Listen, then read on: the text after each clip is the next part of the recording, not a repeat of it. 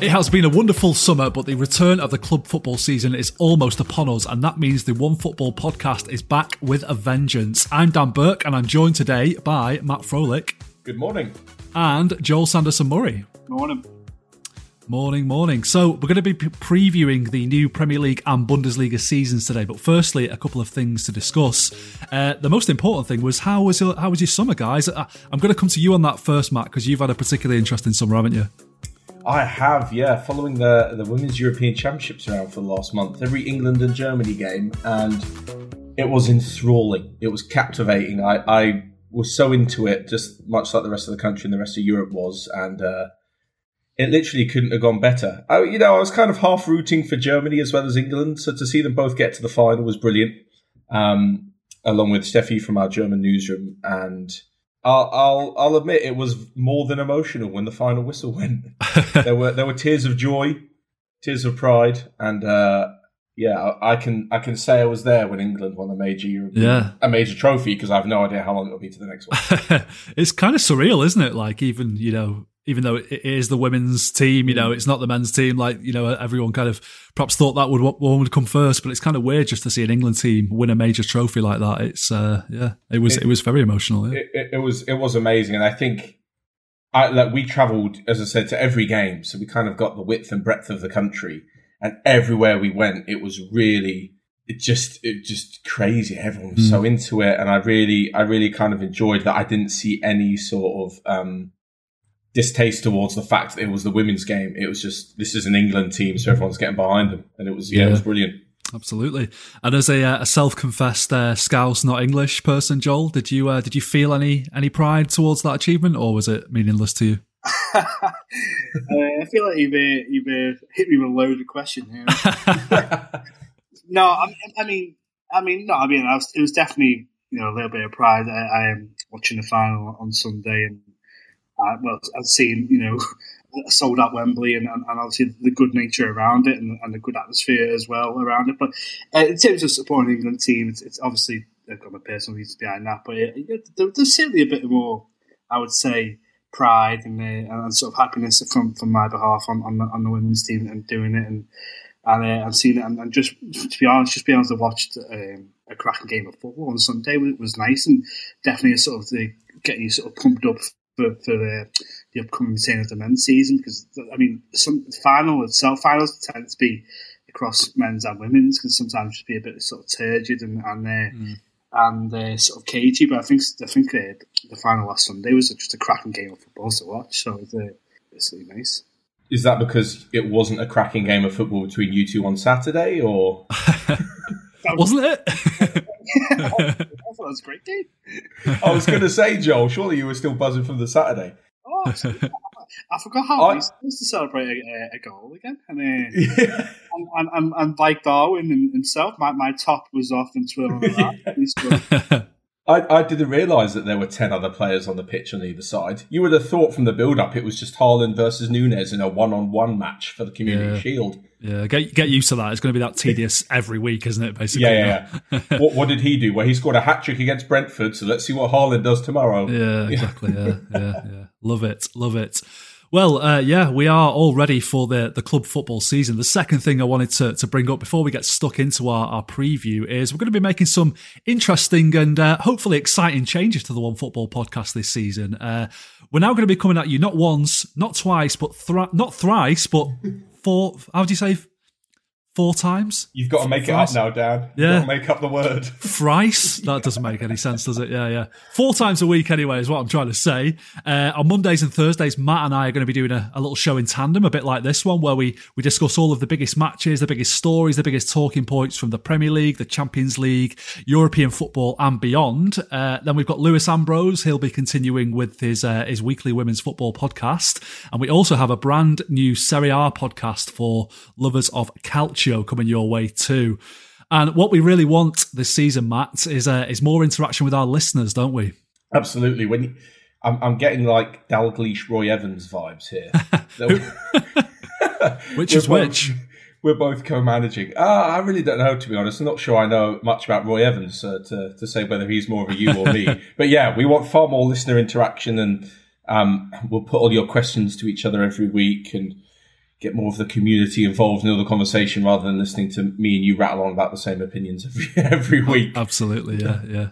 Yep, definitely. So, well, the email address to get in touch with us, if you want to do so, is podcast@onefootball.com.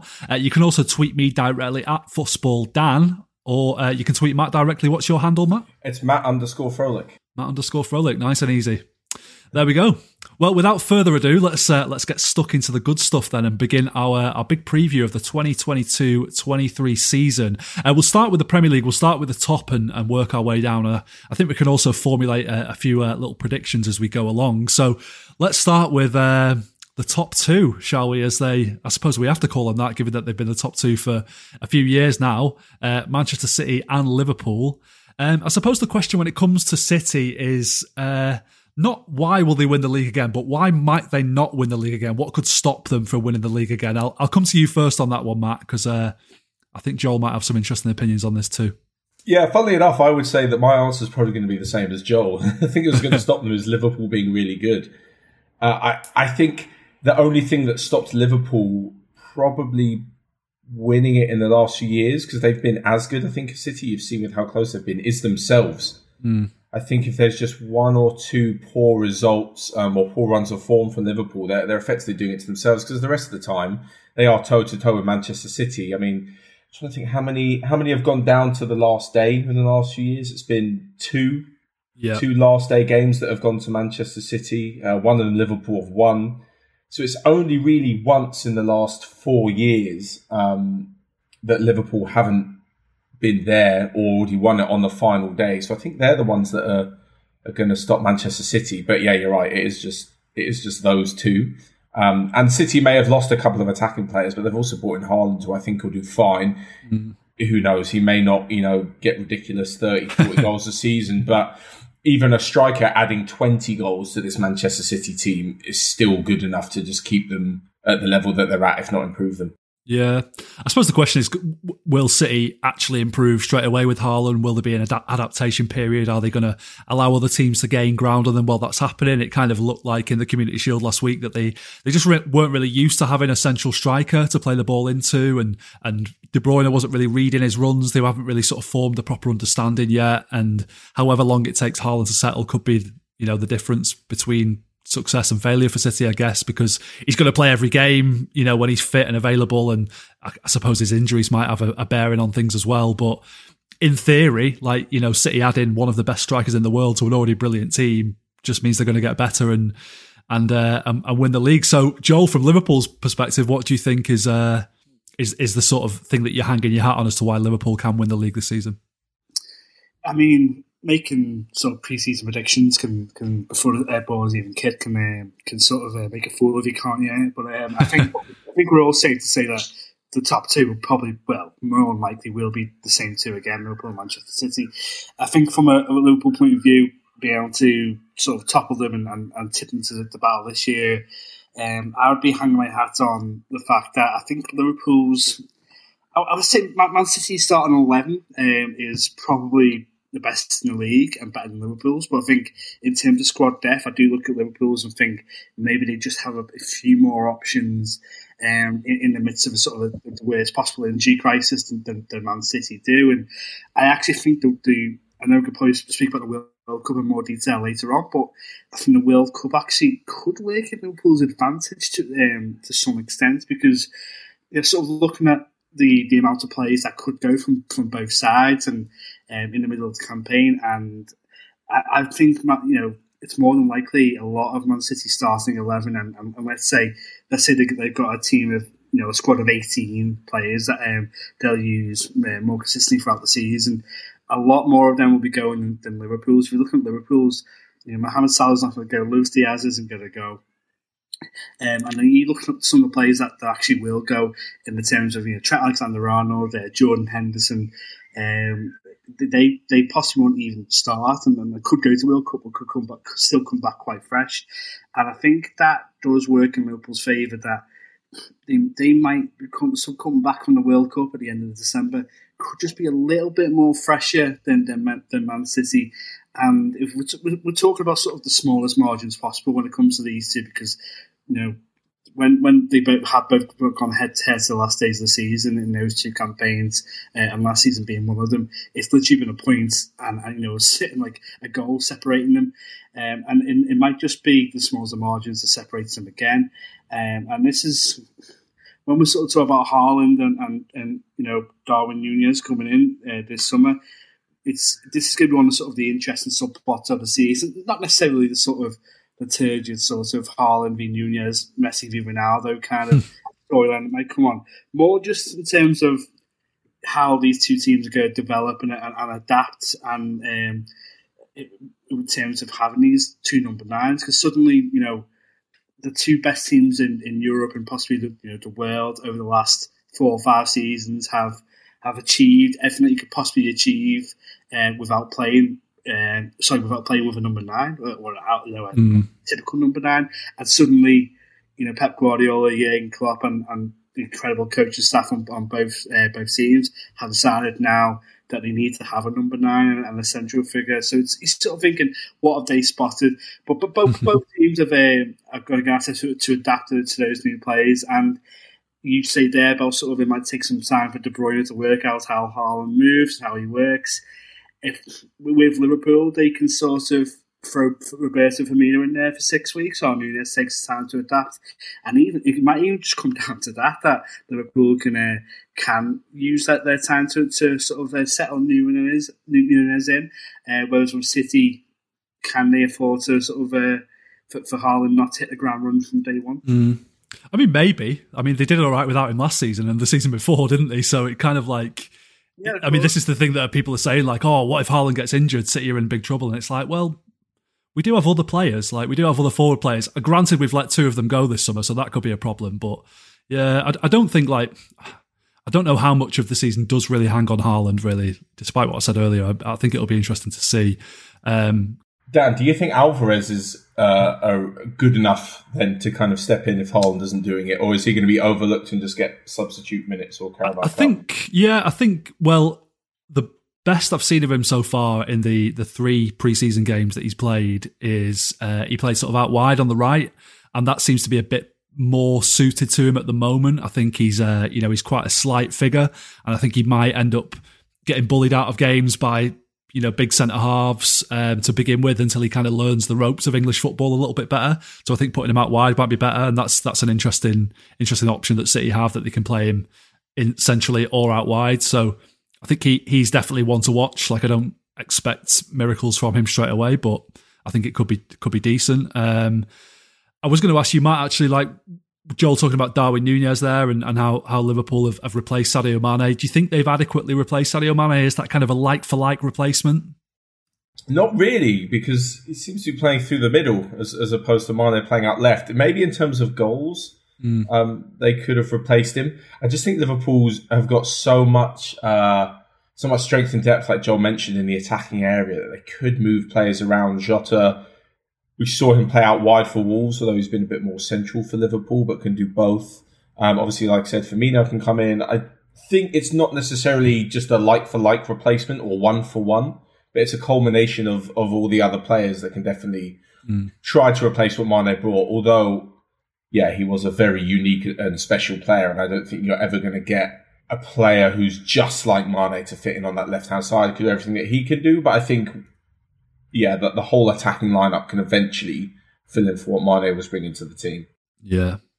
I think we might be getting the fraudometer out for someone this season. I don't know if it's going to be Brendan Rodgers again. Maybe Haaland, maybe Núñez, maybe they'll be subjected to it this year. We'll see. Let's move on a little bit then, shall we? And look at the other the other 4 of the top 6 and maybe some other potential title challengers. I'll come to you first on this one, Joel. Do you reckon Spurs are a genuine title challenger this year? I think it's fair to consider them a title challenger, absolutely, and mainly because of the guy who's in charge of them, because he's beaten Pep Guardiola a Jurgen Klopp to a Premier League title before at Chelsea, and so he happens to be quite good at his job, which helps. And there's also the fact that I think they had a very good end to last season, and that sort of if you have a good second half of the season, that can help you go into the next season, especially the way how compact sort of and the sort of small difference between the small break between last season and this season. I kind of feel like it's an extension of last season, especially the first half of this campaign anyway. So I think that helps that they can sort of ride away with the momentum that they built up last year. And they've had a very good transfer window as well, or certainly on paper they have. And obviously, ball hasn't been kicked yet, so whether, you've won the transfer window doesn't necessarily mean you're going to win loads of football games. But I think there's definitely brought players in the right areas to suit a Conte team, especially with Ivan Perisic and Jed Spence. Definitely looks like he has potential to be a very good wing back, and with Charleston, although I'm not quite sure how big his ceiling is or how high his ceiling is, but what he does offer is. I've not been to his house, so I can't comment on that. You set him up for that one so easily, Joel. But what he does do, though, is allow them to rest Harry Kane and Son, which they've not really been able to do for years because they've not had the adequate backup. But and those two, how good they've been for years, they're sort of, I reckon, hitting maybe their peak year now. And that all these factors can combine for Spurs to definitely close the gap a little bit. I think they're going to be a very comfortable third, and I think they'll be sitting third in terms of there will be no interest in the top four battle. Whether they're going to completely challenge Liverpool City remains to be seen, but I think we'll be sitting here in March and considering Spurs in the title challenge, but maybe by the end of March, the start of April, they might just be out of it. But that makes them closer than they've been for a long time anyway. Yeah, they'd be my pick for third place at the moment, I would say. I think I've been really impressed with the summer transfer business. I mean, Matt, you're a pretty self-confessed pessimistic Spurs fan, I think it's fair to say. Are you feeling that there might be an outside chance for the title this year, or is it too much? Yeah, it's too much. And that's not even my self-confessed pessimism coming in. I just think the others are too good. Like, it's to win a title these days, you're looking at 95 plus points, which is absolutely absurd. I mean, even if Liverpool or Manchester City, if one of them had a bad season, the chances of both of them having a bad season is, it's just kind of out of this world. And I agree that I think Spurs' transfer business has been brilliant. I think Conte's amazing. The squad looks really good. The back end of last season was fantastic. I think Spurs' record point hauls in 2016-17 was 85 or 86 points. So yeah, like I said, they could have a record-breaking season at Tottenham, win however many games, get 90, 92 points and still comfortably be third. Yeah, so but it is a weird season with the World Cup slap bang in the middle of it. That could affect things. Maybe I've got a feeling the points total to win the league might be a bit lower than usual this year. Do you reckon? But because just going off the last few years, City and Liverpool have been so consistent that, to win a title with... Fergie used to win it with like 78 points or something. So far off what Klopp and Guardiola are achieving now, that from that perspective, Spurs could have a brilliant season and still be... off the title. But having said that, I think with Conte, there could be an outside hope. But no, I wouldn't stake any sort of money on it. Yeah. What about the summer signings? Positive. Sorry. Yeah. What do you reckon they've got any sort of glaring weaknesses? Spurs, they seem to have sort of ticked every box with the transfer window this year, really, especially the wing backs. That seems a really interesting couple of signings they've made there. I think the left wing back is still a bit of an issue, unless Ryan Sessegnon sort of builds on a good end to last season and can really improve, which there's no reason why he can't under Antonio Conte. We just haven't seen it massively just yet. Jed Spence is like a really good player. But again, there's, as much as I think he was brilliant for Nottingham Forest, the step up from Championship to Champions League is massive. And to be consistent enough to have a starting spot sealed in a title challenging team is an enormous step. I think Longley could be a good backup. I'd still think that Spurs need another maybe creative midfielder. Not necessarily to start ahead of the likes of Basuma, who I think is brilliant, and Bentancur and Højbjerg. I think just to change things up a bit, like you mentioned, with being able to rest the likes of Son and Kane, Charleston, there's obviously Kulusevski. That's fine.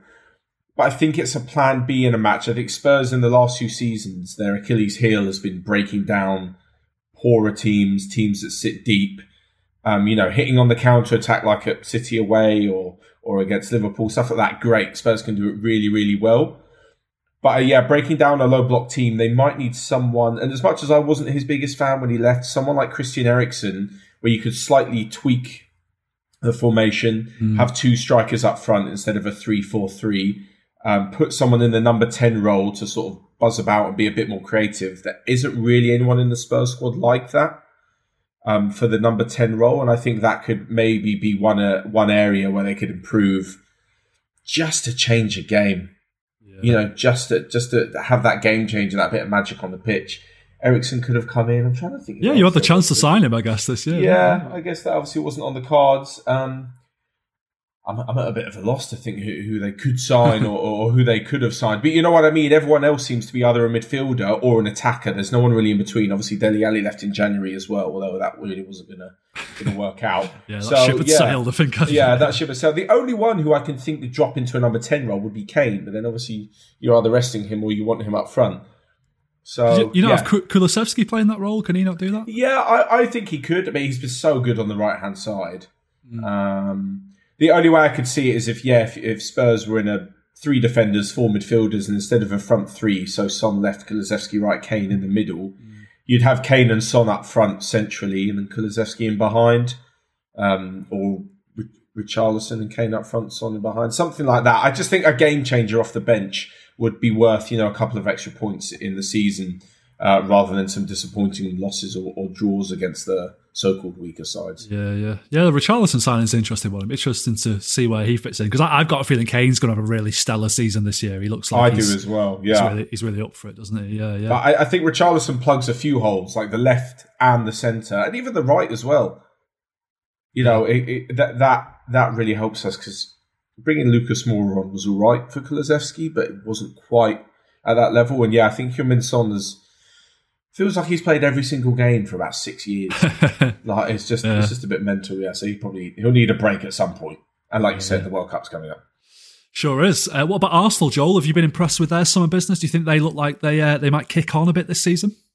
They seem to have made some clever acquisitions. I think Alexander Zinchenko is the type of player that probably too soon. I'm still upset about that one. He'll be crying as well. God bless him. But I think he looked. I think he looked good every time he played for City, and sort of adapted to playing left back where he needed to. And I think that's something City might miss a little bit in terms of his ability to come in and just do a job where he needed. But I think it's one of them where he'll come in and probably play every week for Arsenal and look like he deserves to play well. Whether that's going to be left back or central midfield remains to be seen. I probably think will be the latter. And Gabriel Jesus, number 1, who I think he's in line to have a really good season as well. And certainly that's going to be my fantasy team anyway, because I reckon he could get 15 to 20 goals, and Arsenal fans will take the love him. But I think they had a good transfer window on paper, and I think it looks like they're in line to sort of progress again. But enough to get in top 4, I'm not entirely sure yet. There's still a little bit something missing about Arsenal, and I think they are good at times this year, and I think they'll probably go and beat some of the lower teams in the league, and beat them comfortably 4 or 5-0 on occasions at the Emirates, and we'll be talking that weekend about how good they look and how they look like a top 4 team. But they did that a couple of times last season, and then they just seem to have these sort of bursts where they fall apart, and they're sort of a patchy team. Let's say last year they beat Chelsea, Man United in 1 week, and the next week they end up losing top 4 because they lose to Spurs and Palace in the same week. And I think that's just something not quite like maybe with their mentality. Let's say, and I think Mikel Arteta probably knows this, because I'm pretty sure we've all seen, and everyone listeners has seen the clip that came out from the documentary about how he played and never walked alone on the speakers at the training grounds to go to Anfield. So that's clearly a sort of an interesting way of sort of trying to adapt it and improve their mentality. But I think he knows there's a bit of an issue there. And listen, they could have improved on that in the close season, and I'm going to be chatting bubbles come the start of it, and they sort of have developed as a team, but they're just missing a few little, I'd say, grown-ups. I think they need sort of a boring signing in central midfield, maybe to help their spine. The type of player that you probably don't get on the back of your shirt, but comes in and just does the dirty work and helps lead the team. I think they're missing that type of player. I wouldn't say it's throwing names around, but I think they're sort of missing a few, let's say, leaders in their team at the moment. Yeah, I'm trying to think who you could possibly sort of be referring to there, who constitutes a boring midfield signing in this day and age. When Liverpool signed Gini Wijnaldum back in 16-17, it certainly wasn't one that everyone was rushing to go get the name of his back of the shirt, but he comes in and just does a complete job for the team and helps that midfield and sort of makes them a bit more mature in the midfield. And it's just that type of player is kind of needed. Not someone who's going to win you the game every week in terms of scoring a winning goal or scoring a 25-yarder to sort of change the game, but just someone who's going to just help lead the team in that sort of sense. But yeah, who's out there to do that? You know? It's probably good for the Liverpool club shop staff that people weren't rushing out to get Wijnaldum's name on the back of the shirt, because I still have to check how that's spelled every time I write it. Like I never. Where's the I and the J go? Is it that way? Yeah, it's a suspect J, isn't it? Yeah, very suspect. Yeah. With Arsenal, I would be astonished if they were sort of title challengers, but I think they've improved. I would probably pick them to finish fourth, maybe. I think it's going to be really interesting to see how Gabriel Jesus does as well. You know, after his time at City, when he did very well, but he wasn't quite consistent enough for my liking, really. He sort of didn't really have that presence in front of goal where you thought, oh, this guy's always going to score. You know, he's got that kind of that real instinct in front of goal to take chances all the time. He'd fluff a few chances and you could see it was getting into his head. So that feels a bit like the sort of player that Arsenal maybe don't need, but who knows, maybe he'll really spread his wings when he goes there. And what do you think about Odegaard as captain then? I think it's a pretty sensible choice, yeah. I think he's got his head screwed on. He's only 23 or something, isn't he? But he's is he Norway captain already? So yeah, because just Joel mentioning sort of a more mature head in the midfield there. Yeah. If he's your most mature player at 23 years old, you know, I don't know. It just doesn't really strike me as a team full of leaders if you haven't got anyone else. I don't know. It's we spoke about Granit Xhaka last season a bit, didn't we? And him sort of throwing the players under the bus at the end of last season and stuff like that. So maybe it's time for a bit of a refresh. I mean, I'm still not thoroughly convinced by Arteta as a coach, really. I think he's done a pretty good job with them, but I think the jury's still kind of out on him. But yeah, I would imagine that with the signings they've made, they'll be a decent shout for top four this year. I mean, the other contenders for that are Chelsea and Man United. What do you think about Chelsea, Matt? Do you think it will all come together for them? A bit too chaotic at the moment? Honestly, I have a thing about Chelsea. It's not just because I'm a Spurs fan. There's an obvious rivalry, right? And I mean this in the nicest way possible. But I can't stand or understand how Chelsea do it. They will just, the club and the sanctions and this and that and players in, players out, firing managers, this, that and the other. They'll still make big signings and they'll still finish top four. I just don't get it. Like that load of crap a few seasons ago where they finished 11th and then won the title the following season. How was that possible? Yeah. How? Like, honestly, everyone thought Chelsea were going to cease to exist a few months ago. And there was all this nonsense about them not being a club. And then they go and say, you know what? Raheem Sterling, yeah, fine. Koulibaly, sure. We'll go and sign a few others. And they'll be there in the top four. And I've no idea how. That club could be an absolute shambles behind the scenes and it will not affect them on the pitch one iota at all.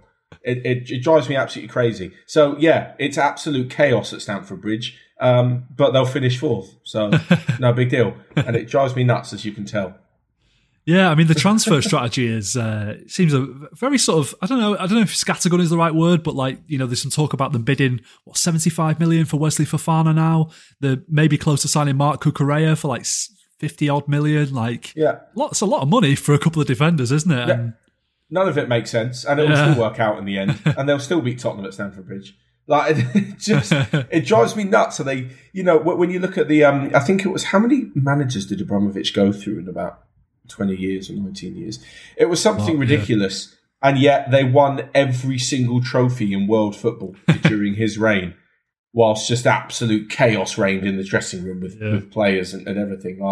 It's something about the club. They just have that success instilled in them from the last 20 years that I wouldn't ever bet against them, to be honest. I mean, it helps if you've thrown the kind of cash around that they have as well, to be fair, Yeah, well, true, but you've seen it with Man United, and that doesn't always work out, throwing True. cash around. You've seen it with Spurs as well, that definitely doesn't always work out. And with Arsenal. Arsenal have been the biggest spenders in the last couple of seasons, and they're still no Champions League football. So, yeah, it seems to make sense. Finance makes sense for everybody except for Chelsea. They just sort of do what they like and get away with it. It's unbelievable. Yeah, I've seen, Joel, a few sort of pre-season predictions from people saying that they don't expect Tuchel to last the season. Maybe he'll be gone by Christmas, all that kind of thing.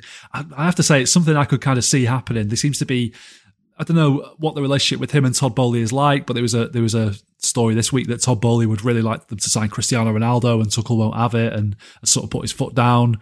Is that something that you could see falling apart quite quickly? Yeah, absolutely. I think he's gone by the World Cup, one way or the other. Whether it's him getting sacked or whether he just decides to back it in himself. Because it does seem like he's got, from the outside, that he's got little to no control of who to bring him in. It does seem like the top ball is coming in, and whether this is incorrect or not, he's kind of just playing Football Manager, where he's just got, he's seen a load of players that other teams seem to be interested in. He's going, oh yeah, I'll have a bit of that, and I'll try and put a bid in as well. And it doesn't seem to be too much sort of planning behind the potential transfers they're bringing in. I mean, Mark Cucurella is looks like a very good footballer who's got potential to be sort of a top 6 player. I don't think Man City would be interested if he wasn't. But do Chelsea really need to bring in a left wing back this summer? Unless Ben Chilwell is as injury problems are more severe than we've been led on to now. But there seems to be other issues in that squad, especially up top. And the Cristiano Ronaldo link is, whether that's more about sort of trying to improve Chelsea's profile in other countries, I'm not sure. Whether they even need that, I don't know. It all seems a little bit of chaos, but as Matt let on, I think he is completely correct. Chaos is sort of this we love the drama, and I think Chelsea could change manager mid-season, have a sort of terrible first part of the season, and still finish fourth. And I think. Oh God, exactly. Yeah, who knows? Yeah, the Cucurella one's interesting. Because there was a rumor the other day that they see him as a potential centre back. He could play centre back maybe, and it's like he's 5'8". Surely that's not going to work. That doesn't seem like. Left centre back, I'm assuming. Yeah, but even so, you have to have a bit of aerial presence to play there, don't you? So it almost feels like they've seen that City were interested in him and gone, well, if they want him, then he must be good. Let's get him in, and never mind the money. We'll pay what you want. We'll do it. And it's almost a bit of a panic buy. It's a thing at centre back though, isn't it? Because Man United have signed Danny DeVito to play centre back. That's true. That's true. I've also just seen they signed the Aston Villa kid. Carney. Carney, is it Chukwuemeka? I'm not going to put my cards on the table and have a go at that. So you've done it for us, Matt. I watched him. Was it the England earlier in the summer? Was it the under-19s?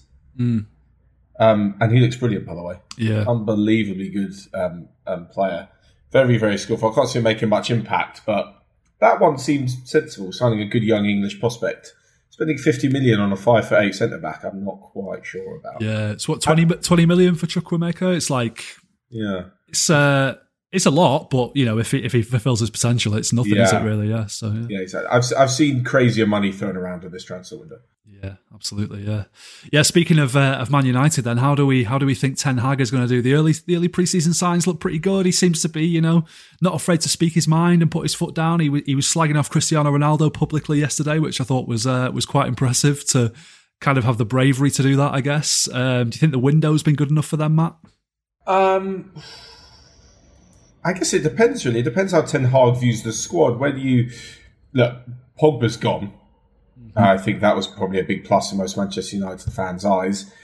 He's brought in some players that obviously he thinks will suit the system. Players like Donny van der Beek coming back, not getting rid of him, may have sounded like a stupid idea under previous management. He obviously wasn't bringing any worth. They farmed him out on loan to Everton.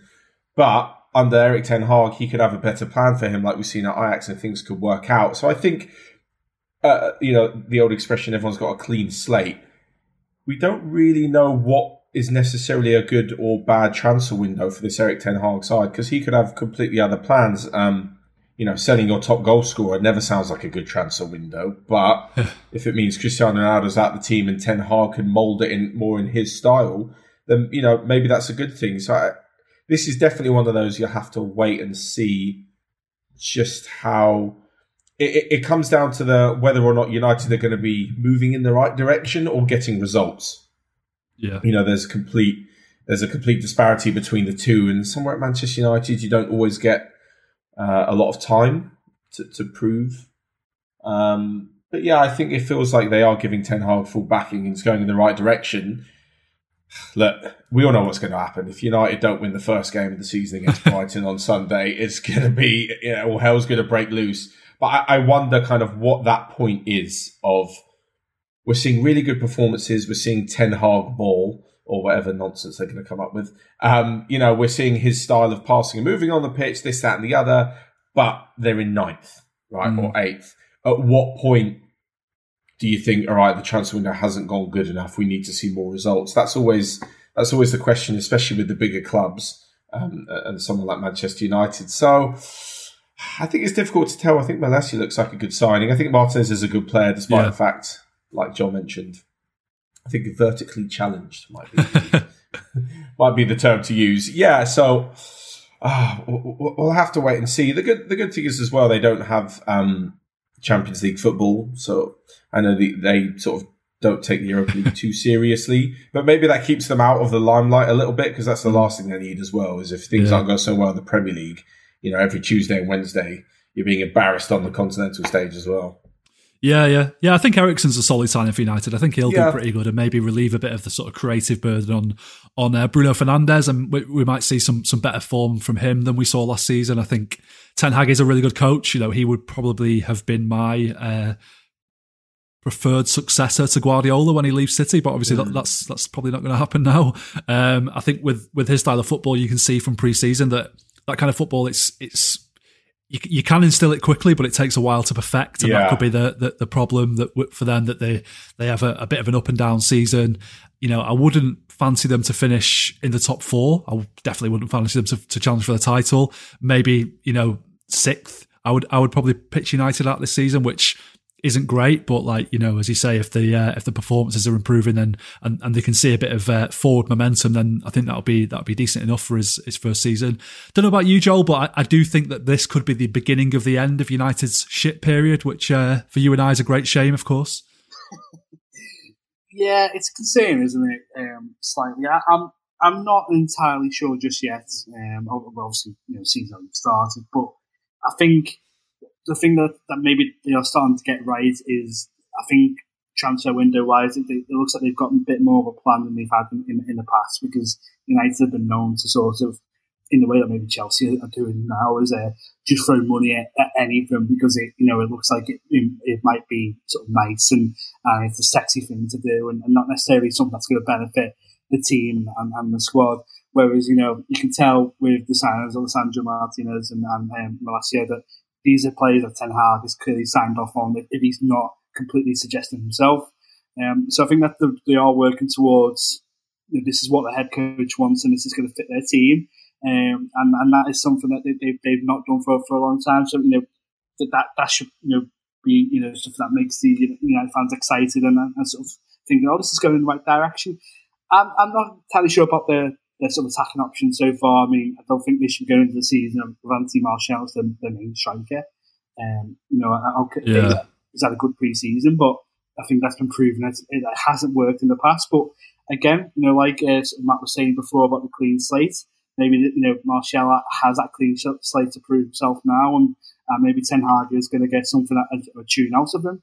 That remains to be seen. I'm not entirely convinced, but I also think they're going to end up finishing outside the top 4 and probably end up finishing 6th. But the thing is, with United fans, I think the ones I speak to anyway, and I think it's become sort of a common thing, sort of feeling across their fan base, is that they've accepted now that they're not going to challenge for the title every season, despite the size of the club. But they know that they need to be working towards something. So if they do end up finishing 6th, But at the same time, they've seen good football all season. They've had a few youth prospects come through. There's an identity about them. I think they can get on board with that. In the same way that Arsenal fans, I think, sort of dealt with not finishing top 4 last season very well because they knew that they're working towards something and it is heading somewhere and there is progress. I think if United have that kind of season, then they can finish 6th but still feel really, really good about themselves going into next season and just know that is heading somewhere, and that's maybe a bit of concern for us, yeah. Yeah. Trust the process. That's become the football mantra in recent years, hasn't it? I think there's definitely a lot of truth to that. I think, I mean, if United haven't learned anything by now about the need to give managers time and let them sort of work things out, then they never will they? I mean, who are they going to get in that could be a better prospect than Ten Hag anytime soon? There's just not really the managers out there. I think they've got to stick with this guy for at least 2 or 3 years and see how it goes. And, you know, if after 3 seasons they're still not seeing much progress, then maybe make a change then. But until then, they've got to stick with it. And I think getting rid of Cristiano Ronaldo is pretty crucial to them this year. I think they've got to find somewhere for him to go, because I don't think he's going to work in Ten Hag's system at all. And I think it's just, not a good person to have in the dressing room if he doesn't want to be there either. So get rid, I say. Before we move away from the top 6, let's have our top 6 in order. I'll go first. I'm going to go City first, Liverpool second, Spurs third, Arsenal 4th, Chelsea 5th, United 6th. Matt, disagree with that at all? I was going to go exactly the same, except I think Liverpool might pip City through the season. So I'm going to go Liverpool, City, Spurs, Arsenal, Chelsea, United. Yeah. You're presumably going to go for Liverpool for the title, Joel? I am, yeah. Fair enough. Second, Spurs third. I'm still not decided on 4th. I think it's going between Arsenal and Chelsea. I just don't know. Depends on the chaos that ensues at Chelsea, but we'll see. Yeah. Looking at the kind of the midriff of the Premier League table now, the bit between top 6 and the bottom 3, I guess. West Ham have been the sort of best of the rest in the past couple of seasons, haven't they? And you've sort of had Leicester outside of that. Are we expecting the same again from West Ham? Are they going to kind of punch above their weight? Are they maybe even going to do better now they've got Gianluca Scamacca? What do you reckon, Matt? I'm really excited to see him. I think he's been a brilliant player at Sassuolo in the last couple of years. I think West Ham punching above their weight, should they not be the 7th best team anyway? I know they obviously were challenging for Champions League in the last couple of seasons, but I think with their budget, some of the players that they've got, the stadium, the fan base, I'm not sure 7th would be punching above their weight, and I can't see them breaking into the top 6. Mainly because all the top 6 have improved on their squads, and unless someone is an absolute disaster this season, I just think that the top 6 are too far ahead now for anyone to break in. Which is pretty likely, it's pretty likely that someone will have a disastrous season. I don't know who it'll be. Yeah. But it happens quite a lot, doesn't it? They could do, but I think a disastrous season, like for example, everyone says United are having a disastrous season, blah, blah, blah, and they still finish 6th. Yeah. That disastrous season, 6th counts, as an unbelievably good season for West Ham. True. I think, in all honesty, I'm not quite sure the rest of the Premier League. This goes for quite a few teams. I know we'll get onto some strugglers in a minute. Leicester really, I don't think they've brought anyone in, have they? Might have brought one player. No, nobody yet. Yeah, well, they've got financial fair play problems, haven't they? They need to sell before they can buy anyone, basically. Yeah. I don't think Wolves or Brighton have particularly lit up the transfer market with any big signings, certainly any big name sort of guaranteed stars. And I just can't see who else. Aston Villa have got a few decent players in. I can't really see who else is going to be challenging that top 6, and I think West Ham will probably be the leaders of the 7th place charge. And that's kind of it, really. The gap is growing, is basically what I'm trying to say. Yeah. Crystal Palace have done some decent bits, but again, are they really going to be able to challenge consistently? They'll have their wins against Manchester City throughout the season, and that's about it, really. I can't see them breaking in. Or Everton. Yeah, I'm going to watch the City Crystal Palace game later this month, actually. And I went last season, watched us lose to them, so I hope that doesn't happen again. You're the bad omen. Yeah, I think so. Yeah. What about Aston Villa, Joel? I mean, that's we've sort of said a lot last season that the reckoning will come for Steven Gerrard this season. His first full season in charge, didn't really rip up trees in the his first half season, whatever you want to call it, in charge last year. The pressure's going to be on him this year, isn't it? Yeah, absolutely. I think with the money they spent in bringing Diego Carlos for a lot of money, they spent a lot of money on a 29-year-old defender. And the likes of they have on paper again had a very good sort of ploy in the transfer market. Boubacar Kamara coming on the free. Yeah, looks like he's going to be a good footballer, and they've gone and spent what they spent on for the Coutinho to bring him in. So there's clearly ambition there, and I think of Aston Villa, it's Gerrard could be in trouble if they don't look like at some stage of the season finishing sixth. I don't think they'll be expecting to finish in sixth or get into the Europa League. But I think for Gerrard, for Gerrard's safety in his job and Villa's progress going forward, I think they've got to look like at some stage in the season that they might finish in the top six. And I think if they do finish seventh, they'll be shaking hands, and that'll be a very good season for them. But if they're looking like they're in the bottom half, and even as 12th, come the World Cup, I think Gerrard's job could be in danger. But it's a very strange sort of part of the Premier League table, because I think if you're looking at all the teams mentioned, Palace, Villa, Leicester, and no one's really talked much about Newcastle this pre-season. Yeah. We're expecting probably them to sort of go a bit more, maybe be wild in the transfer market, and they haven't. But none of these teams are in any danger of going down. But as I think, Matt alluded to there, none of them are sort of strengthened enough to have a real, say, challenge in West Ham in seventh or even getting into the top six. And I think it's just they could start their season, tomorrow, and then they could probably, we can fast forward to May, and they'll probably just be like, yeah, what we all learned.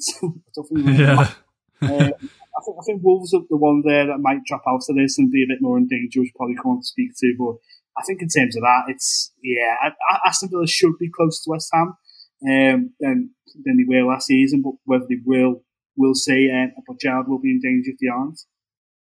Yeah, the Premier League's midriff is getting fatter all the time, I think it's fair to say. So, yeah, it's funny with Newcastle, really, because everyone probably expected them to go crazy in the transfer market this year. They've got Nick Pope, who I think he's a decent signing, decent enough signing anyway. Sven Botman, he's a good one. I think he'll be really good for them. Yeah. And that's it, really, isn't it? I think they got Matt Targett back, who was on loan last season. I don't think they've signed anyone else at the time of recording. I'm having a look now. No, they haven't. I mean, they ended the season really strongly, didn't they? They looked really good. Do you think, Matt, they've done enough there to kind of kick on this year? They were perhaps targeting a top 10 finish this year. Is that in their wheelhouse? Yeah, so when you look at the back end of last season, and especially the form of St. Maximin was great, Joel Linton especially, and obviously they signed Guimaraes in January, who was a brilliant midfielder. When you add a quality keeper like Pope, I think Target's a decent left back. I'm not sure he's ripping up any trees. And Botman, a really quality centre back from what we've seen at Lille.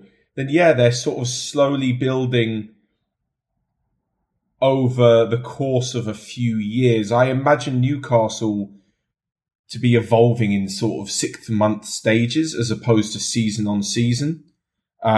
Newcastle have put together a good team. They might target a top 10 finish, for example. If we get to the World Cup and they're sitting in 7th or 8th, they could then go, right, that's that period done of transition. Next, in January, we're going to start acting like a team who have ambitions of getting into the top 6, and they can move the goalposts in terms of their aims, in terms of who they can look for, who they can afford. They can move them at the drop of a hat. It's not like with other teams who sort of say, we'll have a solid season and we'll finish mid-table and then we'll push on next summer. Newcastle have the ability to turn around their goals and their aims very, very quickly. And I think they've gone from January was avoid relegation. Summer's now getting to the top half with some of the signings they made. And there's no reason, like I said, why another 6 months' time they can't be pushing into European football. So as much as it seems a little bit underwhelming with 2 new signings and 1 bringing back from loan last season, I think if anyone, they're the ones who are going to challenge West Ham for 7th.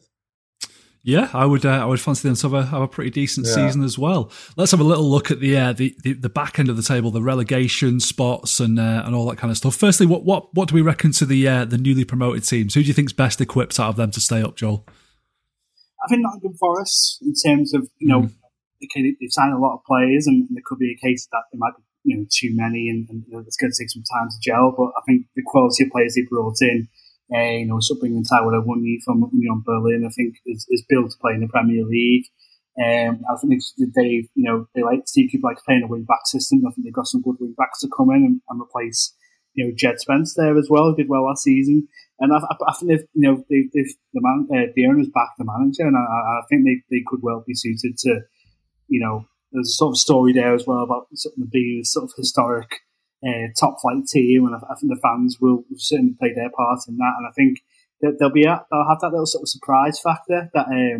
Especially the first half of the season, maybe that won't extend to the second half, but I think that they can catch a few teams out cold in that first half of the year, and I think they'll sort of do what Brentford did last year, where they'll win a fair few games, you know, sort of August to October, and that'll be enough to sort of keep them out of the reckoning, and then, you know, okay, they might sort of drift off a bit, sort of, you know, the mid part of the year, but I think they'll have enough to stay up, and I think them compared to, you know, sort of Bournemouth and Fulham, who I don't think have done enough in the transfer market, and also they're just nerds. They're just this thing. You know, they'll go down and they'll probably, you know, win the championship again next season. But both of them somehow will win the championship next season, and they'll just do this sort of yo-yo thing, which keeps happening with Norwich, and it's just, yeah, no one's going to pay any attention to them. They'll just do it, and I think you can guarantee they'll probably put someone go down already. Yeah, I kind of hope Fulham don't do that. I kind of hope they break that cycle. I'm getting a bit bored of it now with Norwich and Watford as well. But yeah, I reckon Forest are going to be good this year. Actually, my big hot take, and this is a hot take, you might want to put some sunscreen on for this one. It's so hot. Is that Forest will finish top 10, and Jesse Lingard will be the signing of the season. I've just got a feeling he's going to be like his West Ham form is going to come to the fore. He's going to be angry after, you know, the way his Man United career went south, and he's going to really kick on next season. Could be complete nonsense and they get relegated. I mean, they've signed 12 new players. That's a lot of players to bed in at one go. But they've spent almost £90 million. Yeah, they spent more than Newcastle. Yeah. Who saw that coming? Jesus. But I don't have high hopes for Bournemouth, if I'm being perfectly honest. No, me neither. And I think Fulham are going to fall back into it. I know you said you hope not, but I just, every time they seem to come up and make a few signings, I think, oh, actually, they're not so bad. And then after a few weeks, you're like, okay, maybe there's a reason why these other teams let them go. And even when they signed some good players, remember that summer they signed Anguissa and Michel Seri? Yeah. Both of them, you know, wanted by big clubs, and I thought, go for them. You've signed some big names, some decent players here. Absolute rubbish. Both of them were crap. They got relegated. It really, I don't know. I can't see it working out. But who knows? Who knows? I think definitely Nottingham Forest of the promoted teams look like they've got some really good players. And yeah, that Awoniyi especially, looking forward to seeing him in the Premier League. Yeah. I think he's good for it. That Mangala is supposed to be pretty good, isn't it? Mangala, who they've signed him. Looking forward to it. Hope he's better than Eliakim Mangala, who was dreadful. So that was, it brings Mangala flashbacks when I see his name. No relation as far as I'm aware, so he should be all right. But yeah. Who do you reckon might get sucked into a relegation battle? I mean, I'm looking at Everton again. They're sticking out like a sore thumb to me. I don't have very high hopes for them. Southampton, I think they've done some pretty good business, but I'm not convinced by Hasenhüttl. Leeds again could be a problem, I think. Yeah, that's the thing. Leeds and Southampton, I think, have done some half decent business. I know that Basunu was very highly rated at Manchester City, especially during his loan spells away from the club. I think Aribo's been brilliant for Rangers. And that's when it comes to Leeds. They've made, considering they've lost Phillips and Rafinha, which is two massive players to lose. Aronson looked really, really good, I thought, in the Champions League for Salzburg. Tyler Adams again at Leipzig looks good, and Sinisterra Feyenoord. They look like they've signed good players, but for some reason I can still see them struggling. Yeah. I can still see... Who was it at the back end of last season who was down there with Everton? It was Everton, Leeds, and... Well, Burnley, they went down in the end, yeah. Yeah, exactly. And then it was who were just fighting with Burnley, and I can see them being in that area again. And also, I haven't been entirely convinced by Wolves, to be honest with you. I was going to think we're in danger. Raul Jimenez looks like he's going to be out for the first month of the season, but even last year when he came back from his horrific head injury, he didn't look like he's quite the same player. I think the rest of their hat on him scoring all the goals, and I don't think he's maybe got the ability to do that now. And and they don't seem to be doing much business in the transfer market. I think this summer they kind of expected it to do so, sort of have a sort of a reshape, and I think the plan was to sell Ruben Neves and then sort of reinvest that and sort of take the team onto a new direction, and that's not happened because the market hasn't been there for Neves, and I think that is a bit of a concern that they sort of haven't really progressed and developed as a team, and I think I do think eventually they might be all right because Everton are down there, but I think sort of I think they could have a sort of a dreadful campaign, let's say. And the thing is that will save them is that because they have kept Neves, there'll be games where Neves and João Moutinho can just run in midfield, and that'll be enough to pick up enough wins. Yeah. But I think they're going to be in a little bit of danger though. Yeah, there's also a big question mark over Adama Traore. Does he come back and fit back into the team, or do they look to sell him? I think they're trying to get rid of him. But yeah, it's a bit. There's a lot of questions, I would say, about his stock has fallen pretty rapidly, hasn't it? Yeah, exactly. So it's almost like he's gone from being one of the most important players to they're sort of left with him, which is a little bit odd, I guess. And I haven't really been. I think Nathan Collins is a decent player, to be fair, from Burnley, but I can't see them improving on the top half finish. Another hot take of mine, maybe not quite so hot this one, is that I can see a case of Brendan suffering from Brendan. Why did I say Brendan? Brentford. Brendan Rodgers on the brain again. Brentford suffering from a bit of the old second season syndrome. Yeah, I can see that happening, especially as I think they haven't necessarily brought in like some improvements on what we've seen last year. And again, I think losing Eriksen's a massive one because he really, really did dictate. Remember they had that amazing run where they didn't lose in Eriksen's first 5 or 6 games? Yeah. I think when he was playing, it just shows you how quality he was and how much he controlled matches for Brentford. And I think, in the second season, it might be quite difficult. They do look like they're going to sign Mikael Damsgaard, though, from Sampdoria. He's a good player. Yeah. I believe that Euro 2020, wasn't he? And I think obviously it's not base players just on tournaments, but he was good at Sampdoria until he sort of had a bit of an injury season last year. But if he can adapt to the Premier League, I think that's a hell of a sign. I think that can help him stay up. For sure. Well, let's have our predicted bottom 3 then in that case. I'll go first again. I'm going to go Brentford 18th, Fulham 19th, Bournemouth 20th. For you, Matt? I am going to go Bournemouth definitely 20th, Fulham 19th. And I'm going to go, maybe a big shout here, Fulham 19th. I might actually go for Southampton in 18th. I really think they're going to struggle. Yeah. Do you reckon, Joel? Yeah, Bournemouth 20th, Fulham 19th, and Everton 18th. I knew he was going to do that. Just couldn't help himself. Wishful thinking from Joel, as usual. Yeah. You never know. Let's have some other rapid fire predictions for the Premier League. Who do we reckon player of the year? I'm going to go for Harry Kane. I was going to do that, but I didn't want to seem too biased. But I'm going to go for Harry Kane. I think he's going to have a brilliant year. Joel? I think Kevin De Bruyne will win it. He just play outright in the Premier League. I think Mohamed Salah comes close. He's also very good at football. Yeah, and he seems to win it without even having to be that good because he was not our best player last year and somehow won the Premier League Player of the Year. I don't know how that happened, but yeah, fair enough. Golden Boot, I'm going to go for Kane again. I'm going to go for Salah. Yeah, sorry, Salah. Yeah. Fair enough. And Young Player of the Year, I'm not sure about this one. I'll go for Foden. Surely he's not still eligible. Is it? Why is he winning it every year? He's like 22, isn't he? Is it under 23? I think so. Wow. Okay. Yeah, he's 22. Can I go for Jesse Lingard or or does he still not count for Young Player of the Year? No, I will go for. It's actually going to be a tough decision, this one. I'll let Joel go first before I think of one. I'm going to go for Jacob Ramsey, I think, from Aston Villa. Outside chat. And she'd be good enough to win it overall because it does tend to go to top 6 players, isn't it? Yeah, it's like Villa will have to have an exceptional season for that to happen, I feel. Yeah, I don't know if that's going to happen. Really impressive last when he had his sort of breakthrough campaign. I think he's got the sort of talent to be able to break into the England squad as well. So I've seen, if he stays fit, having a really good season again, and possibly even getting sort of a big move at the end of next season as well. Indeed. I'm going to go for Erling Haaland.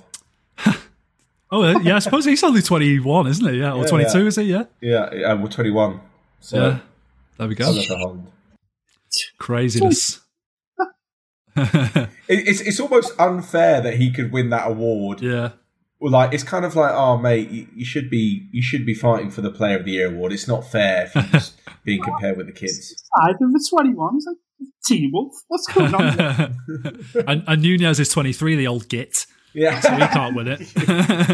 Get out of here. Yeah. Well, before we finish, because we are no longer just a Premier League podcast, let's touch a bit on the Bundesliga with the new season for that one also starting this weekend. We were going to go into it in a bit more depth, but unfortunately our Bundesliga expert, Lewis Ambrose, wasn't able to join us today. So let's just talk about the big two in the Bundesliga. The big question about Bayern Munich, of course, is they've lost Robert Lewandowski this summer. Do you think, Matt, they're going to still make it 11 in a row?